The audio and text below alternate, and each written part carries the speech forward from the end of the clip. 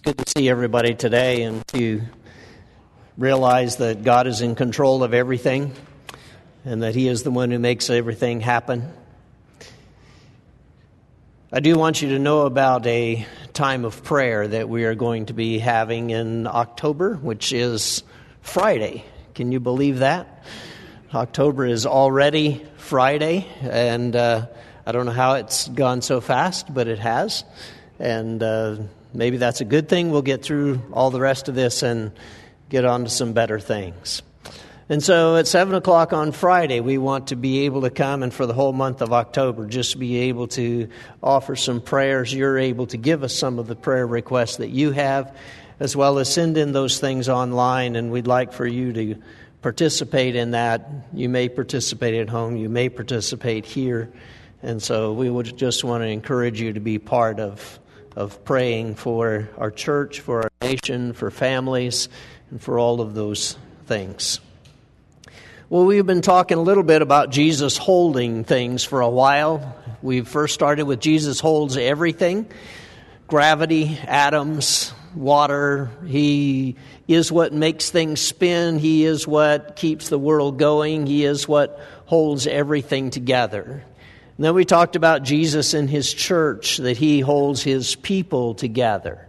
And so we talked about that and how He is the one who keeps all of His church. And it is difficult, isn't it? It's not always easy. I mean, church people, you realize they've been sinners before. And so sometimes they're not always easy to get along with. And so we need Jesus there to hold us all together. And then we talked about marriages. I mean, even if you pick the perfect wife, did you know sometimes she won't agree with you? I don't understand that, but I mean, that's what happens sometimes. And so Jesus is the one who gives us an example with His bride, the church, in how to hold marriages together. And so we talked a little bit about that and looked at how the Scripture shows those things. And today we want to talk about how He holds His disciples. And so we want to be able to go to John 17 first, because that is the place that talks about the time where Jesus is able to pray for His disciples. It's in the upper room the last night. And His prayer is about His disciples. And it's revealing. He first talks about the glory of God and about that He's asking God to glorify Him. He says that people might know that we work together, and that we are together. And so in John 17 and verse 6, He says, I have manifested your name to the people whom you gave me out of the world. Yours they were, and you gave them to me, and they have kept your word. Now they know that everything that you have given me is from you. For I have given them the words that you gave me, and they have received them, and have come to know in truth that I came from you, and they have believed that you sent me. I am praying for them. I am not praying for the world, but for those whom you have given me, for they are yours. All mine are yours, and yours are mine, and I am glorified in them. I am no longer in the world, and they are in the world, and I am coming to you. Holy Father, keep them in your name, which you have given me, and that they may be one, even as we are one. While I was with them, I kept them in your name, which you have given me. I have guarded them, and not one of them has been lost except the son of destruction, that the Scripture might be fulfilled. Well, as you look at this passage and look at what Jesus is talking about, it's a very intimate time where He is describing His prayer to God, but He's talking about His disciples. And He's talking about what happens with them. And this is one of the things we don't really talk about very much, but He keeps talking about, I kept them. I guarded them. I didn't lose anyone from them. And so he talks about as if God gave them to Him. And so when you look at all of this, he talks about this idea of that we didn't really make the choice. If you look at verse 6 and verse 9 also, I am praying for them, not praying for the world, but for those you gave me. Well, what about the others? Are there any others that weren't given? And it doesn't seem to be indicating that there's just other random people who come to Jesus. Well, we always thought that we did that on our own, didn't we? I mean, we decided we were going to be a Christian. We look back in Scripture and Jesus called His disciples to follow Him. After all, He walks by, follow me, and they leave everything and follow Him. So it looks like it was their decision. And as you look at what He's saying about this whole process, it is a lot bigger than what we have ever understood. There's a lot more to it than perhaps what we thought. And so this passage describes that they know that everything has been given to Jesus, that Jesus came from God, and that God has sent Jesus into this world, and that He gave Him the words. And Jesus says, the words that you gave me, I have now given to my disciples. And so He's talking about that. They believe that you have been sent. And so we can see and understand the way in which He's describing this. And I'm praying for them. And I'm also praying that they will be one, even like we are one. Everything that's mine is yours, and yours is mine. And He's talking about the people that He has, that they all belong to God, and they're given from God to Him. And He's trying to describe the unity that they have and the unity He wants His disciples to have. Let them be one like we are one. Well, how does that unity take place? Well, first of all, there's a really strong bond, we assume, between Father, Son, and Holy Spirit. They're all part of one being, one person, one God. And so naturally there's going to be a really close connection between them. And as we think about this and understand, it's this kind of connection that He says, I want them to be just like that. Not like they're a whole bunch of different individuals who came together and said, all right, we'll try to get along. But no, we are the same being. We belong to the same family. We are part of each other. And so the standard He's setting is very high. Well, it might help to know if we're not just our own will, but God is the one who is giving us to Jesus. And Jesus is accepting us, and that was not just our decision that was done. Okay, stay with me, because it gets really confusing at this point if you let that go too far. Because it almost sounds like, well, then what? He predestined? Not at all. But there is a way in which He is involved in this process. God has a hand in our following. He doesn't predestine us. But those people who believe, who are able to come to Him, we see this whole idea introduced first in John 6, and I don't really have time to go into all of it unless you're willing to sit here for... Yeah, I didn't get a single hand or amen or anything. So you're going to have to go back and read John 6 and look at what He says there just after He feeds the 5,000. He talks about the bread of life, and He talks about the Father drawing people and giving them to Him, and that Jesus will draw people to Himself.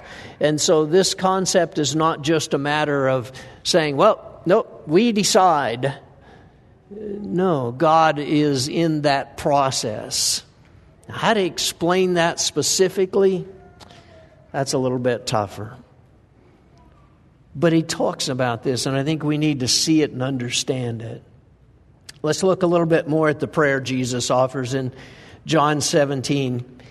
He says, but now I am coming to you, and these things I speak in the world, that they may have my joy fulfilled in themselves. I have given them your word, and the world has hated them because they are not of the world, just as I am not of the world. I do not ask that you take them out of the world, but that you keep them from the evil one. They are not of the world, just as I am not of the world. Sanctify them in the truth. Your word is truth. And you sent me into the world, so I have sent them into the world. And for their sake I consecrated myself, that they also may be sanctified in truth. Well, it almost seems like you're in on a secret conversation between Jesus and God. And so it takes a little bit for us to understand this. Jesus is speaking about coming to God, and he speaks about the joy he wants to give to his disciples. He says, I've given them your word. They see it, they understand, they get it, and the world hates them for it. Well, that's never a good thing. But that's what he knew would happen. The world hates them for it because they're no longer of the world. They have been transformed. They are changed. They now are more like Jesus. They are different people. Their training is finished, and they don't have the same attitude and the same outlook as they had before. But Jesus says, I don't want you to take them out of the world. I just want you to protect them from the evil one. Well, wouldn't it be easier if he just took us out of the world and said, oh, let's everybody go to heaven right now? But that isn't what he says. I'm going to leave them here. I'm going to leave them in the middle of this world. I'm going to leave them in the middle of this sinful world who seems to have a lot of influence by the evil one, and I want you to protect them, to keep them, to realize what they have. And so I want you to have this place in the world but away from evil, living among them but not of them, living in a hostile environment. And that's where we are. It's all around us. If only a mask would work on sin. Wouldn't that be great? That's all we would have to do, but it seems like it takes a little bit more. But I want you to recognize there is a place where Jesus keeps us in this world. And so he says, sanctify them in your truth. In other words, make them holy by the truth that you have, by the words that you have spoken. Your word is truth. And so Jesus sends them into the world that they might know this truth and have this kind of holiness. But what does he mean, keep them from the evil one? How is he supposed to do that? How do you keep your kids from evil? Well, you tell them what you want them to do. I don't want you to do that. I don't want you to smoke that. I don't want you to drink that. I don't want you to go around those people. I don't want you to be over here. And so you set all kinds of guidelines and rules, right? Isn't that what Jesus does with us? I want you to, and he's going to keep us and protect us from sin by all the rules that he makes. That's not what it says. In fact, I don't think that's very effective. And if you're a parent and tried it, you know it's not very effective. You can make all the rules you want, but it seems as if we have a different idea. It's not by forbidding us to be around evil. In fact, he's saying, I'm putting you in the middle of evil. And evil's going to be around. In fact, he didn't say, God, keep them from sinning. It doesn't say that. He says, I want you to keep them from the evil one. And so I think it's important for us to understand God's protection and what he's really trying to describe here. Keep us from Satan. Keep us from the influence of the evil that has personality in this world, is a person here. And so keep them away from that. Sin's going to be around. And yeah, I guess we choose, right? We choose when we're going to sin or not sin. We're never forced into it. You know, the good old phrase, the devil made me do it. Maybe after Ashby's class, it seems like that's what people are saying. Well, I didn't have a choice anyway. That's just the way we are, and I was made this way. And so that's where we are. Not true. And there are bigger forces at work in this world than what we understand. and give credit to. Let me share with you some more things about how this happens and the reason why I'm maybe saying Jesus needs to hold us more than ever now. It's not a comfort hold. It's a protection from evil. As Jesus is in the upper room and as Jesus is going at the end of his life, going to this time, we see that he tells Peter and the rest of the apostles that one of them will betray him. And then he turns to Peter and he talks to him about, you're going to deny me. Well, no, that can't be right. Listen to what he says in this conversation in Luke 22.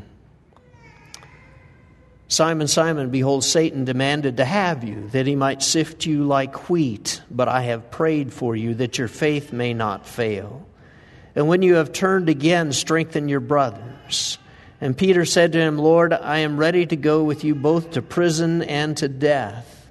Jesus said, I tell you, Peter, the rooster will not crow this day until you deny 3 times that you know me. Well, there's the warning. And we just talked about how Jesus protects us. And does this seem like protection? When he says, you know, there's all these forces around us, and guess what? You're not going to make it. You're going to fail. You're going to deny me. And he says that to a guy who's really strong. Not only that, but he says there's Satan who is there, and Satan is demanding something. Satan is demanding to have you. Okay, has Satan ever demanded to have you? Would we even know if Satan demanded to have us? What would happen if Satan made a demand like that? He's not demanding from us. He seems to be demanding from God that he has Peter. And he said he wants to take you and sift you like wheat. How many of you sift wheat? I don't either. I buy flour and I give it to my wife. And that's the most I know about it, because that's not what I know how to do. Sifting wheat is separating the wheat from the chaff, and so I've got a good picture of it here. They would stack up the grain. They'd need to break the chaff off. Chaff is more susceptible to wind, and so it looks like an explosion, doesn't it? Let me see what's real and what's not. And so Satan says, I want to explode your life and see what falls back. See what's real. Because that's what they would do, is take that fork and throw it, and with all the force that they could, it would then separate from the kernel of wheat. It would fall back down because it's heavier, and the chaff blows away. And Satan demands that happen to you. And Jesus says, but I prayed for you. Okay. That's great. You prayed for me. Is that going to do it? No, you're still going to deny me. In fact, it's going to happen before morning. And Peter tells him about his devotion. I am so devoted to you. I'm willing to go to prison with you. I'm willing to die for you. I will do anything for you. And he says, that's fine, but you're not going to make it through the morning. Well, that's not very good news, not very encouraging. At least you could, say, hey, Peter, I'm so glad you have such great faith. You believe you're going to make it. You're going to do well. And that is not what Jesus does, which honestly gives me some kind of comfort. Because no matter how dedicated we find ourselves, and no matter how much we promise, we are going to be faithful, and we will always do what God says, we find ourselves in a moment of weakness that it doesn't happen. So how did Jesus keep Peter like that? He says, when you have turned again, strengthen your brothers. What does he mean, turned again? He says, when you have stopped sinning, realized your mistake, when you come back, strengthen your brothers. And what's understood in that is the fact that Jesus is going to accept him back. That Jesus knows about this whole process. It is part of the way that he keeps him. And so now he is keeping him, holding on to him through this process that he's going to go through. It doesn't mean we won't sin. It means we won't stay in sin. It doesn't mean we don't deny Jesus in some way, because all the disciples run away at Jesus' arrest. But Peter seems to come back around to follow. He doesn't run very far, and he comes back in order to watch the trial. Let's look at what the Bible says about this denial. Luke 22 and verse 54, it says, Then they seized him and led him away, bringing him into the high priest's house, and Peter was following at a distance. And when they had kindled a fire in the middle of the courtyard, they sat down together. Peter sat down among them, and a servant girl, seeing him as he sat in the light and looking closely at him, said, This man also was with him. But he denied it, saying, Woman, I do not know him. And a little later, someone else saw him and said, You also are one of them. And Peter said, Man, I am not.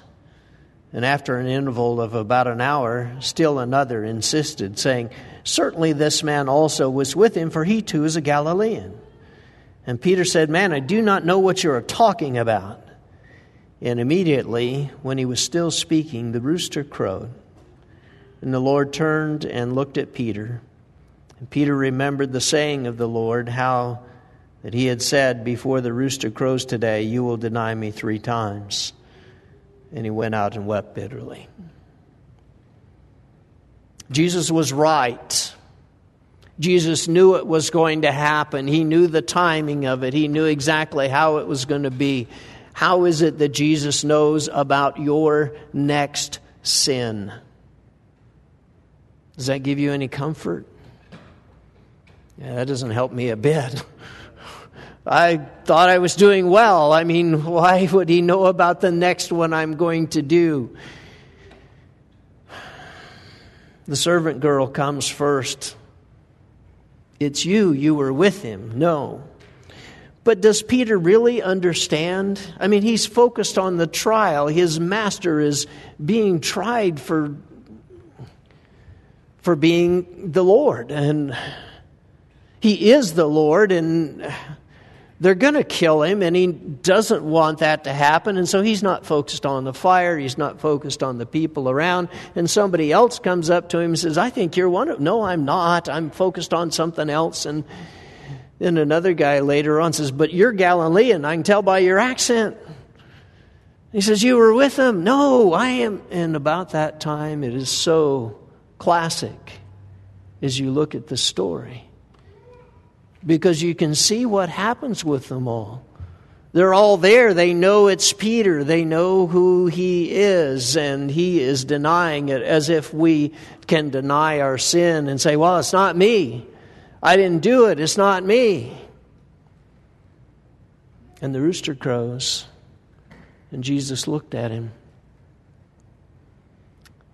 He is close enough to see the look Jesus gives. What does he get out of that look? Except the fact that Jesus knew. He already knew. And he already told him what was going to happen. But not just that he was going to sin, but also that he was going to come back. Also that he was holding him in his prayer. That he was right there with him. Jesus kept him. How is this Jesus keeping us? Peter just doesn't recognize the temptation when it comes. We'll pay more attention, right? We'll see it coming and we'll not do that because we will be better. He denies that he even knows Jesus, but he didn't really mean it. I mean, isn't that how ours happens? Like, kind of accidentally on purpose sinned with... there's white lies, right? Not just... No, he failed. And it was a simple denial to a stranger. Did he even have to answer back? But it's not just that. You realize he'd fallen asleep on Jesus in the garden when he was praying, and he had specifically said, I want you to stay here and pray. And when he came back, Peter's asleep. At 3 times he fell asleep on Peter in the garden. And then when the soldiers came, they didn't know what to do. They didn't know how to handle it. So he takes his sword and he cuts off the servant. Well, you don't attack a soldier. You attack somebody safe who doesn't have a sword. But he cuts off the ear of the servant of the high priest, and that was wrong. I mean, Jesus even heals the guy and puts his ear back on. So how can that happen? He was trying to stand up for Jesus. He was trying to do what was right, but it was wrong. And he's just wrong on so many levels in the last 24 hours. And then they had all run away, and then Jesus is alone at the trial, so he's trying to go back and stand up for Jesus. And you ever felt like that? And Jesus is telling God, I have kept them. All Jesus holds disciples. He holds on to them. What does that mean? It doesn't mean he protects them from danger, because danger is going to happen. After all, Stephen was stoned a little bit later and died a violent death. There's going to be persecution. There is going to be trouble in the church, and he doesn't protect them from trouble. So what is he exactly protecting them from? He doesn't protect the church financially. You can see it gets to the point where Paul has to go and solicit other churches to be able to send contributions back to Jerusalem because of the famine. And so that means he didn't protect them from famine either. And so what kind of protection is this if it's not from disasters or famine or finance? He doesn't protect them from enemies either, because after all, Rome had come in and conquered them already, and now it doesn't seem like the enemies are letting them go at all. What kind of protection is this? They do stand up at Pentecost, all of them. Peter preaches, 3,000 are baptized. They do start the early church. And they all teach. They all fulfill their ministry. They all do what they're supposed to do. And they preach the gospel to the world, and it's when they had turned again from the denial, from running away from all of their sins. So what does Jesus do to keep us? I think he keeps our heart. He protects our heart. Peter believes in the love of God for sinners. And he needs to be able to tell the story to people who killed Jesus, that something can be done about the fact that you killed your own Messiah. And Peter essentially lives the story. I denied him. I said I didn't even know him when it wasn't even a big deal. Would they have called the soldiers over and said, hey, there's another one, get this one? Probably not. He protects our salvation. He protects our spiritual life. He lets us believe in the grace. How hard is it to keep someone saved? I want you to think about that. If you have a friend, how hard is it to keep them saved? I think it's incredibly difficult. And we see lots of people who come and lots of people who want to follow Jesus, and But then it doesn't last very long, right? How does Jesus keep them involved in worship, keep them serving Jesus, keep them with the Spirit alive and active in them, keep them in the middle of a pandemic to where now they are faithful and they are serving God? I mean, you guys are great because you're sitting here with masks on. Well, some of you are breathing, actually. But how do you do that? Where Jesus keeps us in the middle of all the obstacles, in the middle of all the things that are going on. Even just in normal times. Well, I think He holds us all with nail-scarred hands in His grace. It doesn't mean you don't sin. It doesn't mean difficult things won't come. It doesn't mean Satan doesn't want to have you and control you and make you serve him. But he keeps us from the evil one. And that evil one won't be there. And we seem powerless in a lot of situations. We can't always be strong and do what we should. It seems like it's logical. We should be able to. But we also look at our past history and realize where we fail. Jesus prayed for Peter. He was interested in Peter. He talked to Peter. He told him, here's what's going to happen. And I can tell you this morning, you're going to sin at some point. And you may already be struggling with your faith. And you may already be having a difficult time. Because you've been sitting at home trying to watch a TV. Or you've been coming here and trying to breathe with a mask on. And trying to sing with a mask on. And all of these things are difficult. How can we keep our faith? And maybe you haven't. And what Jesus says is when you come back, strengthen your brothers. There's more work for you to do. It's time to get moving. Jesus is not giving up on anything, not giving up on anyone. And so maybe we need to pray for each other too. That when we are able to strengthen brothers, and it will make a whole difference. We're going to have our struggle to be able to follow Jesus. And we give each other time to be faithful and encouragement to be faithful as Jesus talks to Peter and says, I'm praying that you're going to do it, that you're going to make it, and I am not going to let Satan have you. So can we pray for you today? Do you need to be baptized today? What is it you need to do today to be close to Jesus? We want to do that for you.